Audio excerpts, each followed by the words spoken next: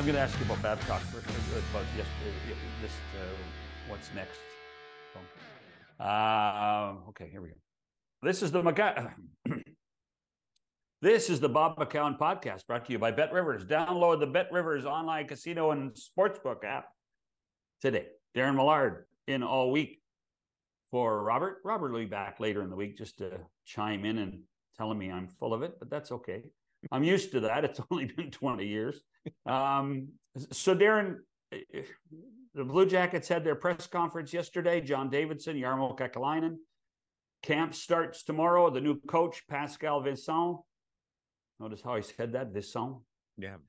I'm going to make sure Jeff Rimmer. I'm going to make sure that Jeff Rimmer says it that way. Is this thing done now? Is it over? Does it have any afterlife? What do you see happening? You've been around the game of hockey a long time.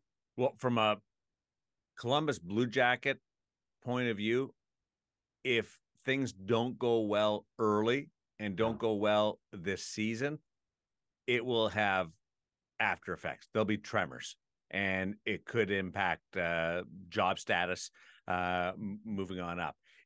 The thing I'm focused on is athletes love the world against them and battling back, and the world it's stacked against Columbus. They can make this a story in a positive way. That room, Pascal, and then upper management. But if it doesn't go in the storybook fashion, I think there's going to be some dominoes still to fall. Yeah, I think you're probably right. I mean, the best thing for the Blue Jackets would have been if they could play a game tonight. Yeah, because we were actually talking to a couple of people. This is tantamount to what the Boston Bruins went through with young Mitch Miller, the drafted the player that they signed, and then all the issues that Miller had. Cam Neely came out, took the blame, took the heat because he's the president of the hockey club, and then the Bruins went 10-2, and nobody brought Mitch Miller up again. So it was finding a way, and I just hope for the sake of the players and those people in Columbus that they're able to learn from it, find a silver lining as a team, and hopefully have a fruitful and quick camp in order to get to the regular season. You know this. Babcock is gone, and if things stumble out of the gate, people are going to be looking for somebody to talk about or to blame. And without Babcock being there, it falls on others. And yes. That's it's others that aren't. And right now, those others are two guys, and that's John Davidson and Jarmo Kekalainen, who took full responsibility for everything yesterday. We are going to shift from hockey to baseball for our topic today. Two of our favorite guys, two of our friends, Rich Griffin and Scott MacArthur, who have their own podcast. I don't think we'll promote that, but I think we'll talk about it a little bit and talk about what a ride it has been for Canada's Major League Baseball team, the Toronto Blue Jays, and perhaps a quick look at some other stories in and around the Jays and Major League Baseball. Scott MacArthur, Rich Griffin, along with Darren Millard and me on the McCown podcast. Hi, this is Bob McCown for BetRivers.com. Hey, if you're looking for a sports book or casino app, you should check out the BetRivers Sports and Casino app today. Play all of your favorite casino games for real money, anywhere and anytime. Plus, get in the action with each sports game with hundreds of sports betting options. And get ready to feel like a VIP because you'll earn both loyalty level points and bonus store points on every real money wager you make. You must be 19 plus, available in Ontario only. Please play responsibly.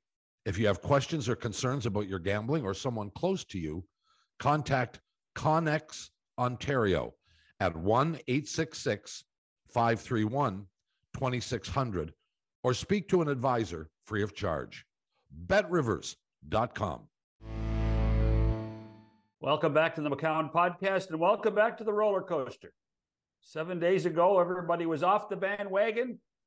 Now with 12 games to go, 6 against the Yankees, 6 against the Rays, everybody's back on the Blue Jay wagon as they are the number one wild card at this point, I guess, in the American League. Joined by Rich Griffin and Scott MacArthur. Boys, I'd say welcome and give us a plug for your own podcast. So what is the name of your podcast? Griff's going to leave it to me. I could tell by the look in your eyes, Griff. No, you say it. You've got the radio guy. You got the spiel. The podcast is called Exit Philosophy with Griff and Scotty Mack, and it's available wherever you get your podcasts in audio form. And we also have a YouTube page, youtube.com/Exit Philosophy. Heavy Blue Jays talk, but also general baseball and a little bit of life as well. We record each and every Monday. Is that where you guys have told us that they're going to make the playoffs or not? Have we already determined that? It's a roller coaster, but we're riding it to the end. So it is absolutely amazing, because we'll talk about the last 12 games in a bit, but it is absolutely amazing what the ride has been since the end of March. I mean, expectations were so high. This was not supposed to be a team in third position in the American League East. Everybody thought that if there was to be a team that was going to be at the top of the list, I assume everybody thought it would be Tampa. And then everybody thought that, it was going to be Baltimore and Toronto, and heaven knows what the other two behemoths were going to do in the Yankees and the Red Sox. But Rich, there's just still so many question marks, even if you think that, they have the inside track to play in the playoffs, don't they? Yeah, Baltimore and Tampa are pretty much locked into the division and the first wild card spot, and that's up in the air, which means Tampa has something to play for when they play the Blue Jays 6 of the last 12 games. So that makes it very interesting for both those teams. But like you said, John, I mean, this Blue Jays team before the season started, with the pitching that they have, it was expected that the offense would be better and that they would carry the division and they would be at the top, either in that spot now occupied by Baltimore or Tampa Bay. But it hasn't happened. And luckily for them, the pitching has been good. The starting pitching has been good. They've really deepened the bullpen and made it like a 4-inning effective bullpen, which you're going to need in the postseason, which these days, with guys high-fiving after 5-inning starts, you really need during the regular season. But it has been a disappointing year for the Jays thus far, but their fate is in their own hands, and that's in sports. That's what we like to say. Scotty, why can they make it? Why won't they make it? Give me both sides of that. Well, I think it's likely they do make it. And I say this having watched them for 5.5 months, fully aware that they could crater over the next 2 weeks against the Yankees and Rays. And if that happens, I presume that it will be the offense's fault because that has been the issue with this team. But with Seattle and Texas still due to play each other a couple of series here between now and the end of the year, as long as the Blue Jays win a reasonable portion of their remaining games, they will gain enough ground or remain ahead of one of those two Mariners or Rangers teams to get in. I don't know if they'll be the second wild card or the third and final wild card, and they will play on the road, and it would be at Baltimore, Tampa Bay, or Minnesota, depending on where they slot in the second or third wild card. Why won't they make it, Daren? If they don't make it, it's because they spent the final 2 weeks looking too much like how they looked for a lot of the first 5.5 months. And that is a team that doesn't hit, and that is a team that plays extremely poorly within its own division. Now, the Yankees team that handled them back in May is not the Yankees team now. There are a lot of young players in that Yankees lineup. There are some injuries. So that's why I am assuming, perhaps erroneously, that the Jays will fare much better in the Bronx this week and at home against the Yankees next week. I do think they're going to get in. Scotty? 6 and 6. Will 6 and 6 get them in? No. 8 and 4 would get them to 91 wins, and Griffin and I are of the opinion that it's got to look 91 and 71. So you got to go 8 and 4 in my opinion to be safe. 6 and 6 might, but 8 and 4 will. In fact, Scotty, the magic number against all three of those AL West teams for the Blue Jays is 12. So if they go 8 and 4, and there's two teams playing 7 times that are in that grouping, then one of those teams has to lose 4 games. So if they lose 4 games and the Jays win 8 games, 91 becomes that number and they're in. So basically they got to go 8 and 4. And I texted Pete Walker this morning so he could get some sleep the rest of the way after a loss. And yeah, so it definitely is in their own hands. John, to your point, 6 and 6 would still allow them a good opportunity, because the team that lost those 4 games against the Mariners and the Rangers would have to win the rest of their schedule to prevent the Jays at 6 and 6 from getting in. So like, for some crazy reason, they're right in the mix after being swept at home by the Rangers and ignominiously being dumped from the wild card mix, and now they're back. That 91 wins, gosh, that's a haunting number when you think that the last 2 years, what were they, 91 wins or 92 wins? 91 and 92. So where, I mean, this team was supposed to grow and build upon those last 2 years. And I would assume, Scotty, that is the biggest frustration, that they haven't been able to grow past where they were, just out of the playoffs last year and being swept in the wild card at home, or 2 years ago, and then being swept at home in the wild card last year. Yeah, John, I'll just circle back to how you introduced the entire segment, and you did it quite rightly, but it made me smirk because you called it what we all call it, which is a playoff race. This doesn't feel like a race unless it's some kind of 4x100 where the Blue Jays are like, here, Texas, have the baton. And then Texas is like, nah, we're good. You have it back. It feels more like a tortoise trot than it does a playoff race. But to your point, they made some significant changes to their team last off season, and it was centered on run prevention. And without question, the outfield defense has vastly, vastly improved this year. It's inarguable. Kevin Kiermaier, coming off a hip surgery, still has it defensively in center field. And Dalton Varsho is a better left fielder than anybody, particularly Lourdes Gurriel Jr., that they had manning the position last year. There has been a consequence to that, though, which is Dalton Varsho, who is still a young player at 26 years old, has not taken the next step offensively. He came to the Blue Jays as a low on base, high slugging percentage against right-handed pitchers. He's a left-handed hitter, so the favorable matchup. He came as a low on base, high slugging percentage guy.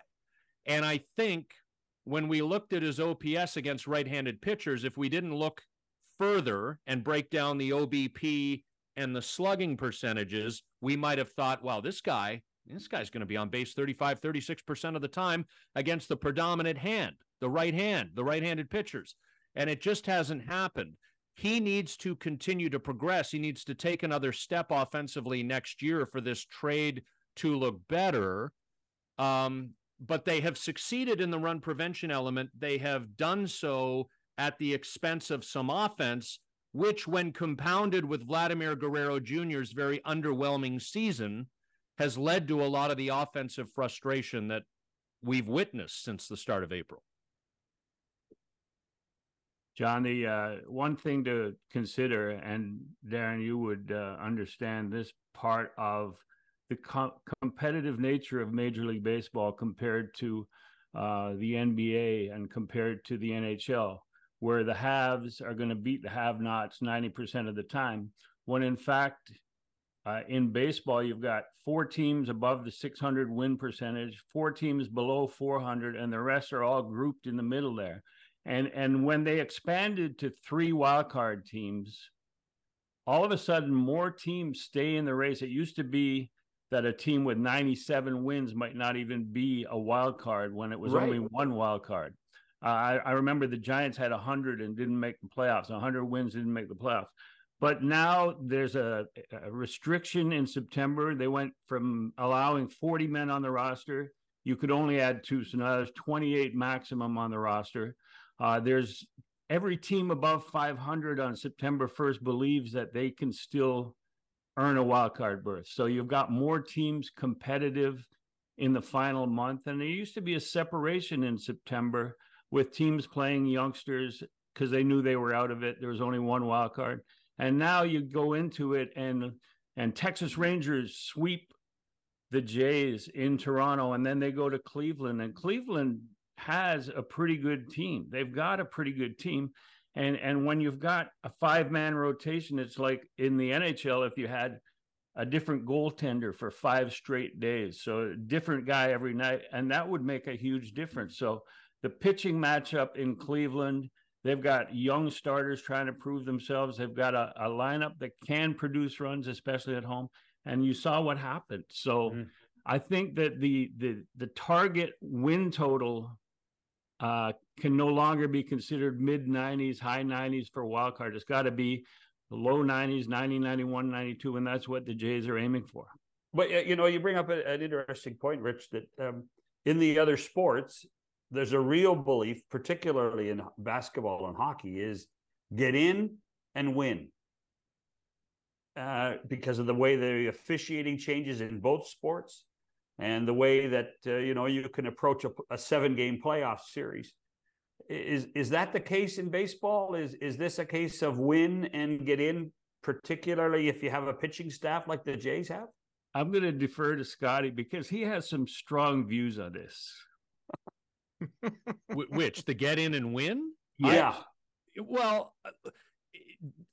This for me, and so I'm like George Costanza. A Scot divided against himself cannot stand. Show us your wallet. Yeah. It's both an organizer and a friend. And a flotation device. Yes, and a flotation device. So I am very pro the expanded playoff format because for all the reasons Rich laid out, more teams are in it later into the season, keeps the fan bases engaged. The 1993 Barry Bonds-led San Francisco Giants won 102 games and didn't get into the playoffs because the Atlanta Braves with 103 wins won the National League West. It used to be the 2 division winners in each league going directly to their championship series. So this is good for the game. The flip side of it is that you will end up inevitably with teams that don't necessarily deserve to make the playoffs based on how they've performed over 162 games, getting in. And then, there are going to be times when a team that was pretty middling for 162 games wins the World Series. That almost happened last year with the Philadelphia Phillies. It is going to happen. And wouldn't it be funny, and I guess a ha-ha sort of funny, if it's the Blue Jays this year? Because if Vladimir Guerrero Jr. suddenly finds the home run stroke more consistently and starts hitting them in the playoffs, picture a Vladdy 3-run jack early, mid, or even late in a ball game like he had against the Boston Red Sox on Friday night that accounted for all of the scoring in that game because Jose Barrios and the bullpen were brilliant. That's how you can win games. That's how you can get hot at the right time, even if you're not stout 1 through 9 in your lineup. So as critical as I have been of this Blue Jays team, particularly the front office, which has much to do with its act, more so than what it's done in terms of laying out a 26, or in this case in September, 28-man roster, it is conceivable. I don't think it's necessarily likely, but it is conceivable that the Toronto Blue Jays could win the World Series this year if certain bats get hot at the right time and the pitching keeps up. I love the fact that 6-6 could possibly get them in the playoffs. That is a microcosm of the entire year with the Blue Jays. But Richard, describe this team, this performance this year? Is it middling? Is it underwhelming? Is it good enough? So we should just be happy with that? Well, there's a cliche that's overused in baseball, so I'll use it. That the baseball season is a marathon, not a sprint. And the Blue Jays built, because of their close call in 2 years ago when they won 91 and failed to make the playoffs, and then just barely making it last year. The front office has built this team for the marathon. So their pitching staff is one of the top 3 or 4 in the American League in terms of overall depth and ability to handle a 162 game schedule. They have 5 starters who have taken the ball every day, every 5th day. They have a bullpen that can carry you from the 5th to the 9th inning on consecutive days because they're so deep. And once you get to the playoffs, that becomes an issue because everybody goes, first sign of trouble, take the starter out. I mean, that's the way it's been since the San Francisco Giants won World Series in 2010, 12, and 14, based around their bullpen and 5-inning starts. But the Blue Jays are at a disadvantage when they get to the postseason in terms of a sprint. Now it becomes a sprint. Now you got a 3-game series, 7-game series.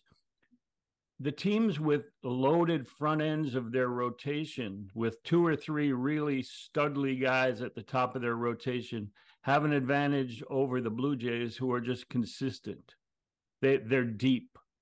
And so that's what, you get to the postseason, you got a chance. And like Scotty said, it may come down to somebody in the lineup getting hot and carrying them to victory rather than what they've been doing.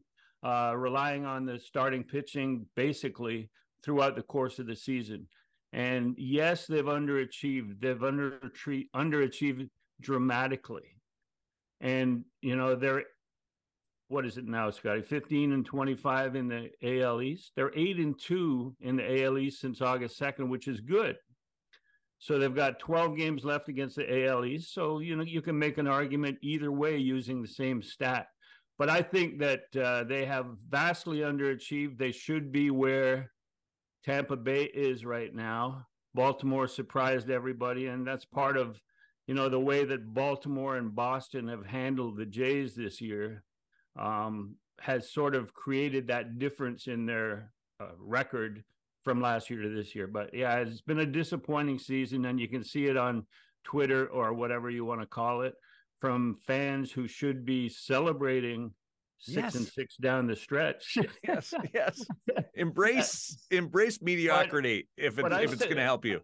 I sent out a tweet this morning about the numbers, the magic number 12, and the 8-4 clinches a playoff spot for the Jays, and the negative response to that was unbelievable. And I just don't understand it. Like, either you're a fan of the team, you're a fan of the game, you understand the nuances, or you don't. Well, what I want to know is your discussion, Rich, of the pitching staff. I mean, Kevin Gausman's going to start. I would assume Barrios is going to start. I would assume Bassett's going to start. Does it end there? And do they rotate with days off and with schedule? Is it just those 3 that there's an expectation? I mean, we've had a big discussion on exit philosophy, and Scotty has some ideas on that. What do you got, Scotty? Well, so you're going to play a 3-game series on the road. And if we know this front office's history, and it was strange to us when it happened in 2020, but once we stepped back emotionally, it made sense.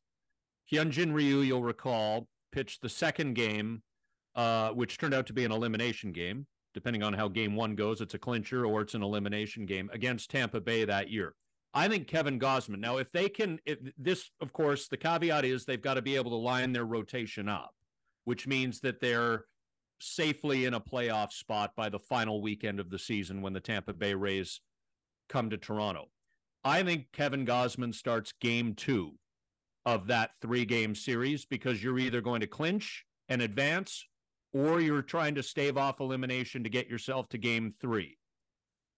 Jose Barrios for me, is your game 3 starter because he's been your second best starting pitcher this year, Gosman being your best. So Chris Bassett, to me, is the game 1 starter against either the Orioles, Rays, or Twins. If they get in, it'll be one of those 3 opponents. So I would line it up Bassett, Gosman, Barrios, if I can. And if you advance to a best-of-5 division series and you go with a 4th starter, that's Hyunjin Ryu. He is not a reliever, and he is not being left off of the postseason roster, and he is worthy of a roster spot given how he's pitched. And Griff and I both agree on this, and you can add to it, Griff, if you want, but I think Yusei Kikuchi will revert to what he was late last season, and that is a left-hander in support of Tim Meza down in that bullpen who can dot 96 with his fastball. And so I think Kikuchi profiles better out of the pen. Ryu is starter or bust, and you're not busting him. I think Kikuchi's August and September has been like a 1.9 earthquake on the Richter scale. You sort of feel a little tremor, you feel it, but you're not sure what you're feeling. And that's the case with Kikuchi. He just totally collapsed his previous 2 second halves. Last year, when he collapsed, he did a serviceable job out of the bullpen as a 2 or 3 inning reliever. And given the propensity of managers in the postseason to only have 4 or 5 inning starts, that could be a useful role, but it's definitely not a role that Ryu could do, because having been with the team for all of his tenure with the Jays, this guy takes 24 hours to get ready for his start. They got to stretch him out the day before. He's watching video while they're stretching his leg above his head. He needs a massage. He needs to be oiled up.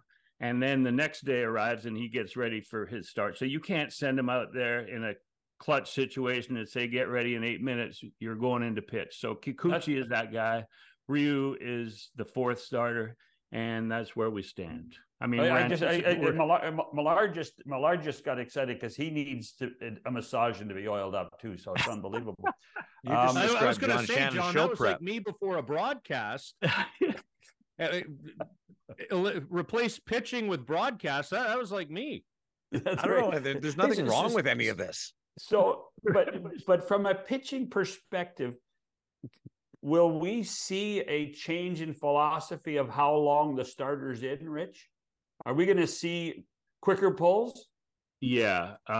We're going to see situations where, because they really do have faith in the depth of their bullpen. Chad Green came in. He's a major league experience with the Yankees, the big spotlight, the big city.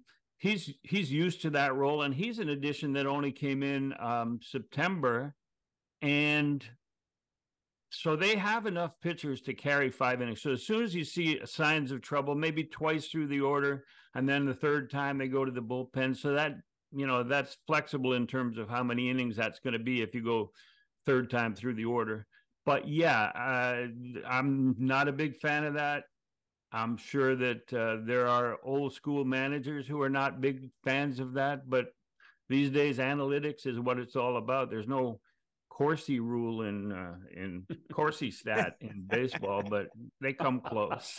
Yeah, if I could just offer a thought on the eye test or the vibe test, whatever we want to call it now. If a guy's got it that day, there's no need to freak out if there's a runner on first base with 1 out in the bottom of the 5th inning.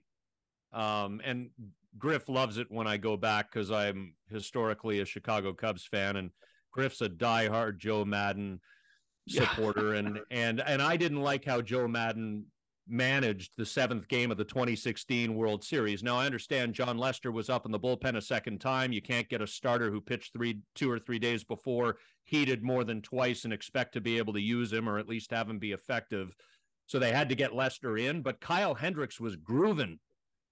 And that game got complicated because they took Kyle Hendricks out. Like if Kevin Gosman or Barrios, name the name, if they're sort of looking solid, you got to let them work out of trouble. The grass isn't always greener with the next guy. So There's analytics and there's all of that goes into play, but there's a feel for each and every game. And I really want to see managers lean on that, trust that feel in the dugout as well. Wasn't that the Blake Snell story? Was it? It was San Diego, the 2020 Tampa? World Series. Yeah. Kevin Cash came and got him. Yeah. I mean, he was on a roll, and next thing you know, gone, and they lose. They lose the game. That was Kevin Cash, who replaced Joe Madden.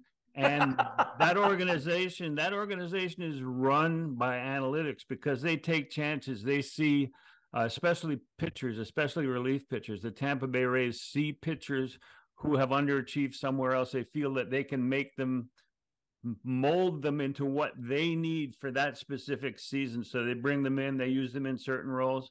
And it's amazing. Scotty and I have talked about it, how that organization leads the world in elbow surgeries and shoulder surgeries and injuries, because they're fitting human beings into roles that they've created regardless, because they can be replaced.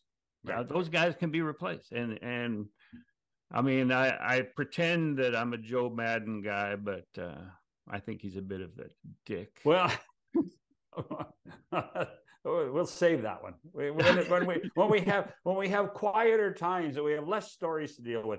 We're going to take a break here. I want to ask both Scott and Rich about the guy who opened up this regular season for the Jays on the mound, and what our expectations are of Alek Manoah in the years to come. And we're going to talk about the rest of the playoffs in Major League Baseball, because there are some fantastic races. And could we see Joey Votto in the postseason? This is the McCowan Podcast. Back after this.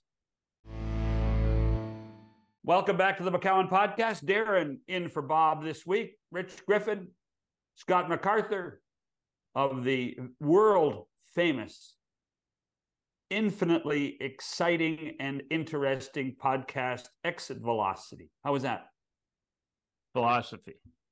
Oh, philosophy. I thought it was velocity. Well, it's a play on Exit Velocity. See, I'm basically a hockey guy.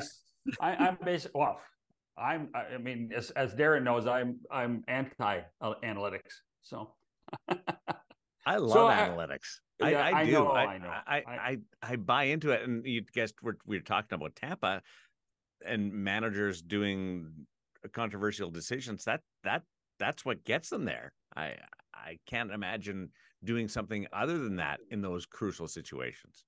It may work in the long run of 162 games, but I'll tell you what. Go with your gut and use your eyes in the big single game decisions. Don't you think, Rich? Well, I was going to ask Daren if you see players who are aware of certain analytic stats that like puck possession. Does a guy skate around with a puck for an extra 8 seconds so he gets more possession time? And does a guy jump off the ice on a 3-on-1 so he's not on the ice when that happens? Do you see that? Oh, I've seen a guy do that before. to avoid the minus. Somebody tell him plus minus isn't relevant anymore. Yeah, I know, right? Hey, so I hinted at talking about Alek Manoah before the break. It's obviously been disappointing. The Jays have done a very good job of keeping the story sealed of really what the issues are. But what's his future, Rich, with this organization? Do we know? Well, yeah, Scott and I have talked about that in terms of the organization's control of the situation. And we're not big fans of them controlling the message. I mean, they use Rogers-based media to get their message out, and they've sort of tarred and feathered Alek Manoah without him being represented in this situation. We don't know what he was told in terms of when he was sent down on June the 6th, when he was brought back. That message has not been conveyed. All we know is that he's being portrayed as the villain in this piece, as a guy who's a coward, who doesn't want to play, who's betraying his teammates. So to me, the best thing that could happen, he wasn't going to get called up anyway. So the fact that he's not pitching in Buffalo is not a huge deal. He wasn't going to be called up. He can't be that relief pitcher that we were talking about that Kikuchi could be. and he wasn't going to jump into the rotation ahead of any of these guys. So my suggestion to him would be to go to winter ball, make 6 or 7 or 8 starts in the Dominican or Puerto Rico, go to spring training, be ready to fight for a job, because we've seen the success. We've seen his success at West Virginia University. We've seen his success in the Cape Cod League. We've seen his success at Buffalo, New Hampshire, and in the major leagues for 2 seasons. We saw him kibitzing with during the All-Star game as he struck out the side. So, like, this guy can pitch in the major leagues, and he's 25 years old. He could return to that, but he needs to have the support of his team, have the support of his teammates, and fans need to not believe what they hear without hearing it from the horse's mouth. Yeah, we were talking about the playoff race earlier as being a bit of a roller coaster. The heights that Alek Manoah has achieved and the depths that he has fallen to. I mean, Leviathan at Canada's Wonderland doesn't have a climb that steep and a drop that significant. And that's a pretty solid roller coaster. I just want to piggyback on what Griff has said about how this information has come out. I found it interesting, and while I didn't air quote that for anybody watching on video, I should have. I found it interesting that it came out in the middle of the Texas series when there was some spillage out their diapers with the way that they were performing. And I go back to the summer of 2018 when, in private conversations, John Gibbons and Ross Atkins mutually agreed and concluded that 2018 would be Gibbons' final season in the Blue Jays dugout. He would not return for the 2019 season as manager. That was privately, mutually agreed upon. And then not long after that, through Rogers-owned media, trial balloons about John Gibbons being fired in the very near future, in season, started to float. I feel like something similar has happened here, where in the middle of an ugly, ugly performance against the Texas Rangers, suddenly a bright, shiny object reflecting the sun right back into all of our eyes was created to distract us from what was going on the field. And when I talk about why I don't like this front office, and I don't hide it, and I don't apologize for it, and I think more people need to be honest about it, this is the stuff that they do. And so I am not defending Alek Manoah. I don't know Alek Manoah's situation. A lot of people don't. I just thought it was hideous what happened last week, and I hope the best for the kid. That's playing heck off of a premeditated situation. Yeah, playing off Scotty's analogy on the podcast, I said that Alek Manoah is the Hunter Biden laptop of the Blue Jays. That's really good. Like in putting it into perspective. But the laptop can't speak back. But right. Why then has there not been a retort from the agent? Why has there? I mean, can the Jays actually control it? I mean, Rich, you've been there. Can they control the narrative that much? To me, the Players Association and Manoah's agent must be involved in this, and so it's like if you have a court case pending, you don't want to go out and publicly speak about it. And I believe that because Alek Manoah is now screwed out of service time, which would give him Super 2 arbitration status, which is going to snowball into costing him millions of dollars down the road. And at Buffalo, his salary is half of his major league salary. It's in his contract. It's on the internet. So, yeah, he's losing $380,000 this year, prorated to his time in Buffalo, and service time, which is even more important. So I think that that's something that's pending with the Players Union and with his agency. So that's why there's nothing come out so far. So you can see them filing a grievance? Oh, definitely. Yeah. Okay. Just to the convenience of last week, Scotty, do you think that was the Blue Jays just waiting for an opportunity to do that, or it was just things are going sideways, we got to do something? Well, it could also just be conversations that happen between team executives and media people that occur relatively regularly. I just was put off by the timing because it did happen in the middle of the Texas series where things were looking ugly. It could be purely coincidental. My giving this front office the benefit of the doubt expired long ago on this sort of stuff. And so piecing some of the dominoes together, I saw them fall a certain way.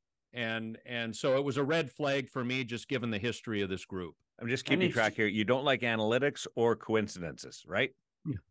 I do like analytics. I do like analytics, but I do like a vibe test. If a pitcher's throwing well in the seventh inning, here's the thing about Manoah that fascinates me. There is legitimate reason that he was demoted in June. And we advocated on Exit Philosophy for not a demotion to Buffalo, but for, in fact, what happened, which was I think he needed to step away.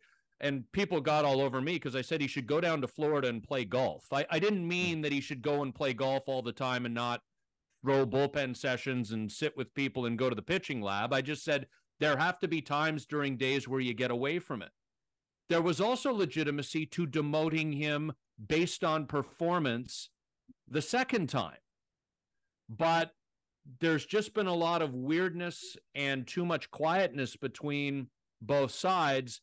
And you wonder if the relationship is frayed. They got to manage this, though, because I think this kid could bounce back, maybe not to the top 3 in the American League Cy Young level that he reached in his second full season last year, or first full season, but essentially came up in May of 2021. So almost a full season in 21, his rookie year. But he could bounce back to be a very good major league pitcher. And so they have an asset here that, you know, even if you want to look at it from a purely business perspective, cold-hearted, this isn't a human being, this is an asset. You got to manage this because he's a useful piece to your future one way or the other. And other teams would be interested in him given his accomplishments in 21 and 22. His biggest asset might be his team control, correct, Rich? Yeah, that's. I mean, I think his biggest asset is his ability to get major league hitters out and to be at the front end of a rotation, which he showed. But I think one of the storylines out there that's not true is that he would, because of his actions, he's betrayed his teammates and he's lost the clubhouse. I think that, Daren, you know, NHLPA and like, he hasn't lost the clubhouse. He's representing, in a way, everyone in that clubhouse who's been pushed around, bullied, sent down. And so if he wasn't going to be a part of this playoff push down the stretch, which clearly he wasn't, but we haven't heard it from his mouth, and the Blue Jays haven't said that. If he wasn't going to be a part of that, how is he betraying his teammates, and how is he being a coward in this situation?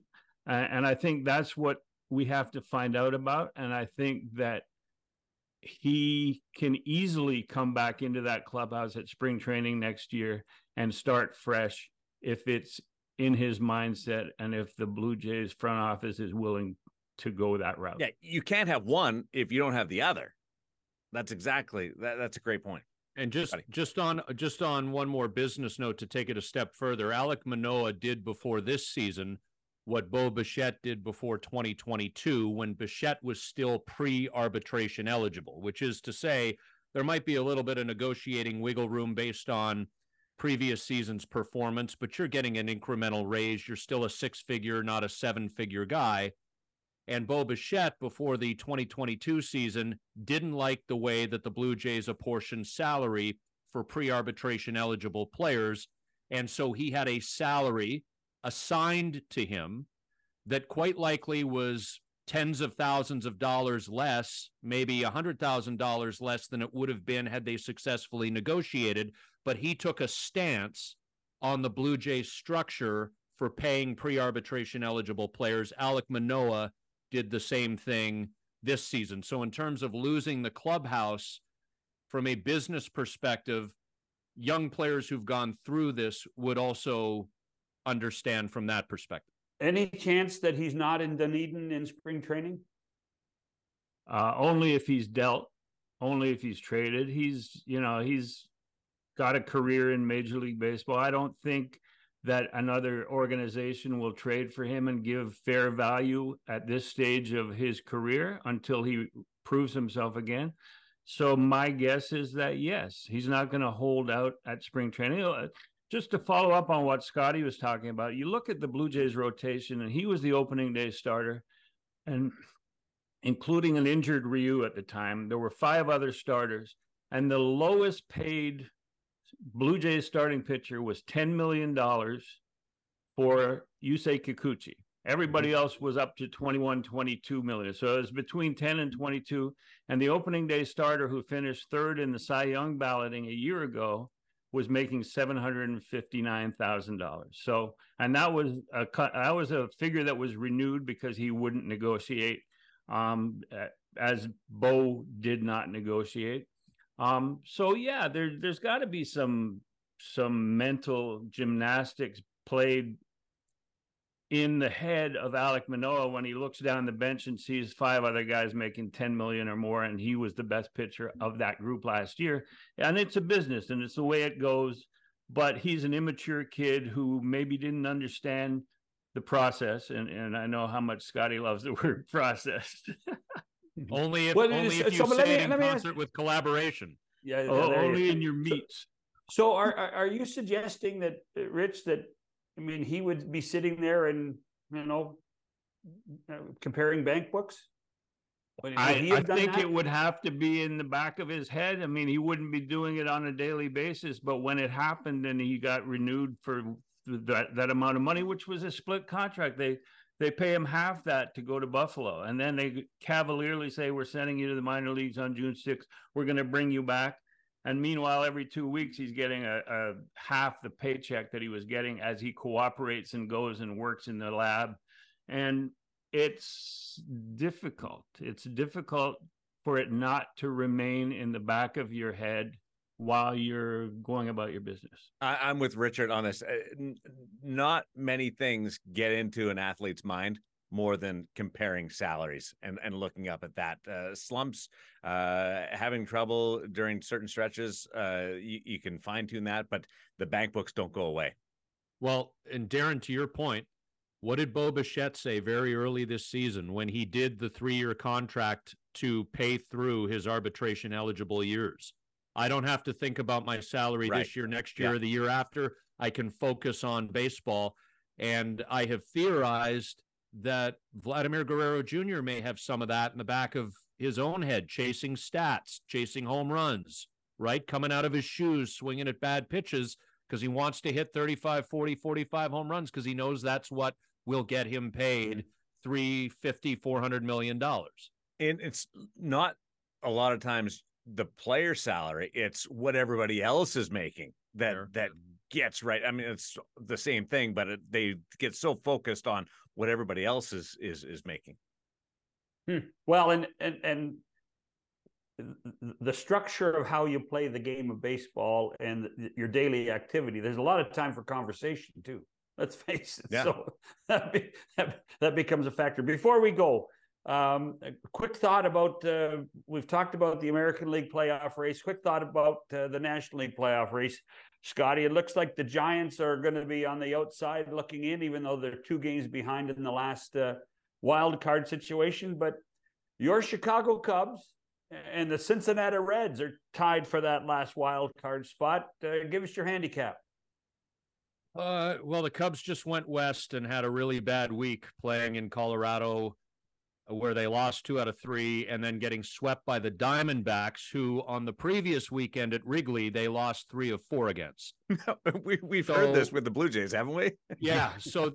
But they're, although I'll say in the Cubs' defense, they're a year early, in my opinion. The fact they're doing this right now is exciting in and of itself, however it ends up. They are back home and will play the Pirates this week. So like a trampoline. If there's going to be a bounce back, it's going to happen against a weaker divisional opponent at home. There is a strong part of me too that would be more than happy for the Reds to get in, especially for Joey Votto. I think that they are a young, exciting team. They captured a lot of imaginations back in the spring when they got on that hot streak and Votto came off the injured list. Dela Cruz is a special young player. So it's a lot. It's just going to be, I think, specific to the Cubs and Reds. The Diamondbacks are involved. We know the Giants are too. I think it's going to be an exciting final. Don't forget the Marlins. Don't forget the Marlins. Marlins are there too. Yeah. I mean, that's Jorge Soler looking to do damage to his old team, the Cubs. To Rich's point, Major League Baseball has done a really good job in, whether it's called parity or whether it's called competitive balance for that wild card. Certainly in the National League, when you look at it, there's by my count 6 teams still thinking they're going to be playing in a mini series coming next month. So it is kind of fascinating, isn't it, Rich? Yeah, and to your point, don't sleep on the Marlins. I think the Marlins have a combination of great young players like the Reds do, but I think they have the pitching that could carry them in. And if it's the Cubs and the Marlins and the Phillies as wild cards, that would be terrific. And, just because a team like the Braves or the Dodgers wins as many games as they do in the regular season, it doesn't mean they're going to go all the way to the World Series. So it'll be an interesting month of October. And God bless the Cubs, but I don't think they're going to go very far. Think of the revenue that's coming in right now with this format compared to the old days that we all came up with. It's amazing. Before we go, just one quick question.